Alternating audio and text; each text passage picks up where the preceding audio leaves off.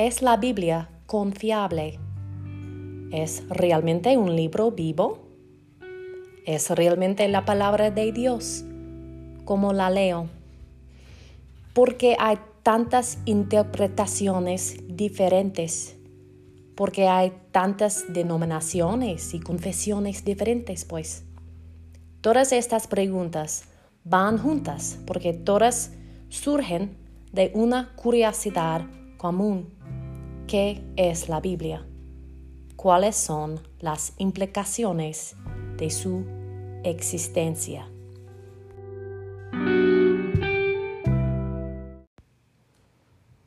Hola a todos, bienvenidos a este episodio de mi podcast, Sentado a los pies de Cristo. Estoy muy agradecida por ustedes que están escuchando, significa mucho para mí. Y de nuevo, solo quiero agradecerles por su tiempo. Ya pido una disculpa porque es obvio que mi español no es perfecto. Espero que este podcast te sirva de aliento, un recurso para ti. Solo quiero ser un lugar familiar y seguro para mis amigos y familiares. Amigos de, pues no mis familiares porque nadie habla español, pero amigos de Facebook al que puedan acudir cuando tengan preguntas sobre la Biblia o Jesucristo, teología, algo así. De ninguna manera soy una experta bíblica, pero al mismo tiempo la he leído mucho. Amo al Señor con todo mi corazón y para aquellos de ustedes que no saben este hecho, estoy en el campo misionero y por eso, siendo esta la verdad, es lo que estoy apostando. Y entonces quiero poder presionar realmente sobre esas preguntas difíciles, porque si es cierto, debería poder responder las preguntas. O al menos no dejarse intimidar por las preguntas. ¿La Biblia es confiable? Es una buena primera pregunta para aquellos de ustedes que están explorando su fe. Muchas de las preguntas que voy a intentar contestar en otros episodios son interdependientes unas de otras y algunas preguntas que ni siquiera puedo responder sin primero hablar acerca de la Biblia. Entonces es bien difícil sumergirse en el cristianismo y Jesús y la salvación y la naturaleza de Dios y el hombre sin comenzar primero con la Biblia. La Biblia hace un reclamo bastante fuerte por sí misma. Si alguna vez tú has hablado con algún cristiano, me imagino que ellos hayan afirmado este asunto. Al menos deberían afirmar que la Biblia es la palabra de Dios, que es vivo y activo, que contiene la verdad del universo. Entonces, esa es una afirmación bastante fuerte y deberíamos saber y averiguar si es verdad o no. Hay tantos buenos argumentos para la confiabilidad de las Escrituras, como su preservación y como tenemos miles de manuscritos y textos extra bíblicos donde alguna figura histórica cita las Escrituras o apunta o esto o aquello. Pero en realidad creo que el argumento más pragmático y quizás bíblico que yo digo es: ¿qué piensa Jesús acerca de la Biblia? Y Jesús realmente resucitó de entre los muertos. Yo digo esto porque si Jesús realmente resucitó de entre los muertos, pues yo estaré de acuerdo con lo que ese tipo piense, ¿verdad? Por ejemplo, si resucitó, si estuvo muerto durante 3 días y volvió a la vida, estoy siguiendo a ese hombre. ¿Qué dice él sobre la Biblia? Entonces, creo que es una perspectiva interesante. Estoy interesada en lo que piensa ese señor, porque probablemente tiene razón. Y si no resucitó de entre los muertos, entonces la Biblia obviamente no es inspirada Obviamente no lo es. Y hablaremos más sobre eso. Pero nada de eso es cierto porque todo lo que está haciendo en el Antiguo Testamento es predecir la venida del Mesías, que vivirá una vida perfecta, morirá por los pecados de su pueblo y resucitará. Entonces, en realidad, tenemos dos opciones. ¿Ok? Nos quedan dos opciones. La primera opción es: Jesús no resucitó de entre los muertos. Todo es falso. Voy a hacer las maletas, recoger mis chivos y me voy a Estados Unidos, porque todo esto es falso. No voy a malgastar mi tiempo, ya no voy a ser misionera. O dos, Jesús resucitó de entre los muertos. Y si es así, ¿qué dice este hombre sobre la Biblia? Específicamente, ya mismo voy a mirar 3 escrituras. Juan 5:39, Mateo 5:17 y Lucas 24:44 al 46. Si tienen sus Biblias, me encantaría que volvieran allí conmigo, y si no, siéntense libres de escuchar.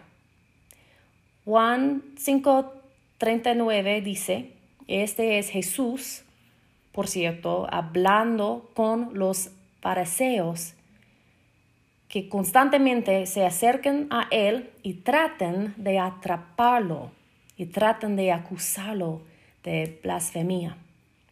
Estos tipos, estos fariseos conocen o creen que conocen su Antiguo Testamento. Entonces, lo están poniendo a prueba. Veamos qué dice Juan 5:39. Ustedes estudian con diligencia las Escrituras, porque piensan que en ellas hallan la vida eterna, y son ellas las que dan testimonio en mi favor. Así que Jesús refiere al Antiguo Testamento porque es todo lo que tenían en aquel momento. Todavía no se había escrito el Nuevo Testamento. Pero de nuevo lo leo. Ustedes estudian con diligencia las Escrituras porque piensan que en ellas hallan la vida eterna, y son ellas las que dan testimonio en mi favor. Interesante. Él dice que el Antiguo Testamento habla de él, se trata de él. Dan testimonio en su favor. El segundo versículo es Mateo 5:17. Y de hecho voy a leer el 18 también. Este es el Sermón del Monte. Muchos de nosotros estamos familiarizados con esto. Jesús dice: no piensen que he venido a anular la ley o los profetas. No he venido a anularlos, sino a darles cumplimiento. Les aseguro que mientras existan el cielo y la tierra, ni una letra ni una tilde de la ley desaparecerán hasta que todo se haya cumplido.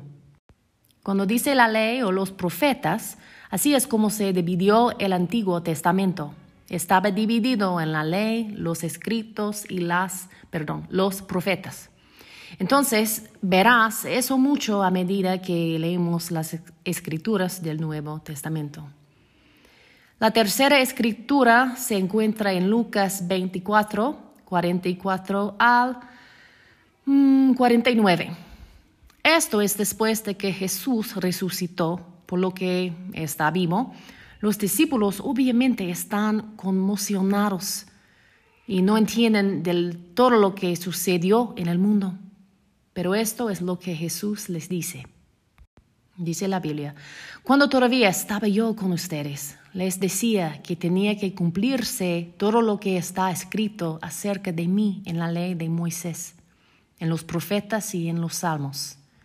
Entonces les abrió el entendimiento para que comprendieran las Escrituras. Eso es lo que está escrito, les explicó, que el Cristo padecerá y resucitará al tercer día. En su nombre se predicarán el arrepentimiento y el perdón de pecados a todas las naciones, comenzando por Jerusalén. Ustedes son testigos de estas cosas. Ahora voy a enviarles lo que ha prometido mi Padre, pero ustedes quédense en la ciudad hasta que sean revestidos del poder de lo alto.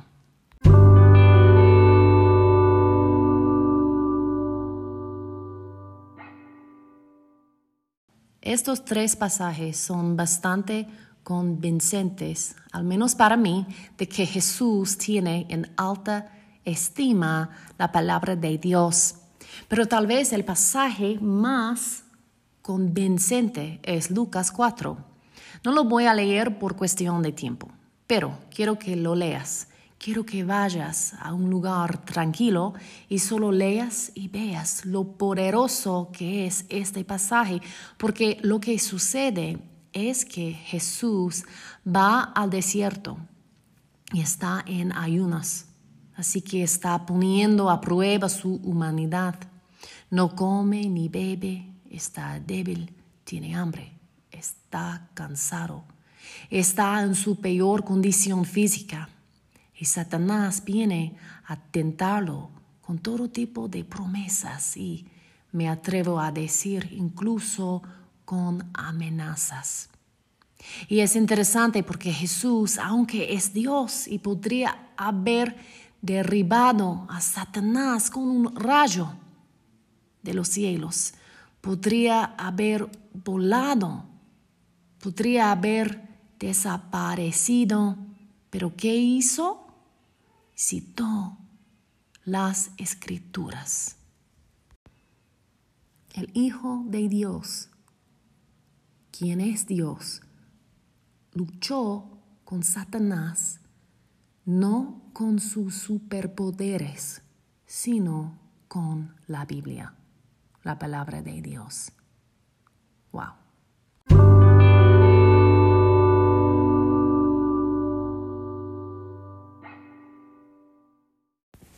Espero haberles presentado un buen caso. De hecho, es algo simple responder a la pregunta, ¿es confiable la Biblia? Todo depende de si Jesús resucitó de entre los muertos. ¿Es Él quien dice ser? ¿Será Dios? Porque no sé ustedes, pero nunca he conocido a nadie que haya resucitado de entre los muertos, pues. Jesús obviamente es diferente y por lo tanto, si Él todavía estuviera muerto, ¿es Él quien dice ser? Si Él todavía estuviera muerto en la tumba, entonces Pablo dice, no puedo acordarme si es el 1 o 2 Corintios. Pero Pablo dice que somos personas, sobre todo dignas de compasión por nuestra fe, porque es en vano si Jesús todavía está muerto. Todo es falso, una mentira. Solo creemos esto porque creemos que es verdad. Yo creo que cristianismo es una cosmovisión verdadera. Entonces, yo creo que físicamente Jesús resucitó de entre los muertos, que físicamente nació de una virgen, vivió en este planeta, vivió una vida perfecta y cumplió la ley por nosotros. Entonces, muchas gracias por escuchar. Si alguien tiene una pregunta, no dude en enviarme un mensaje en Facebook. Entonces, que tengan buen día y que Dios les bendiga.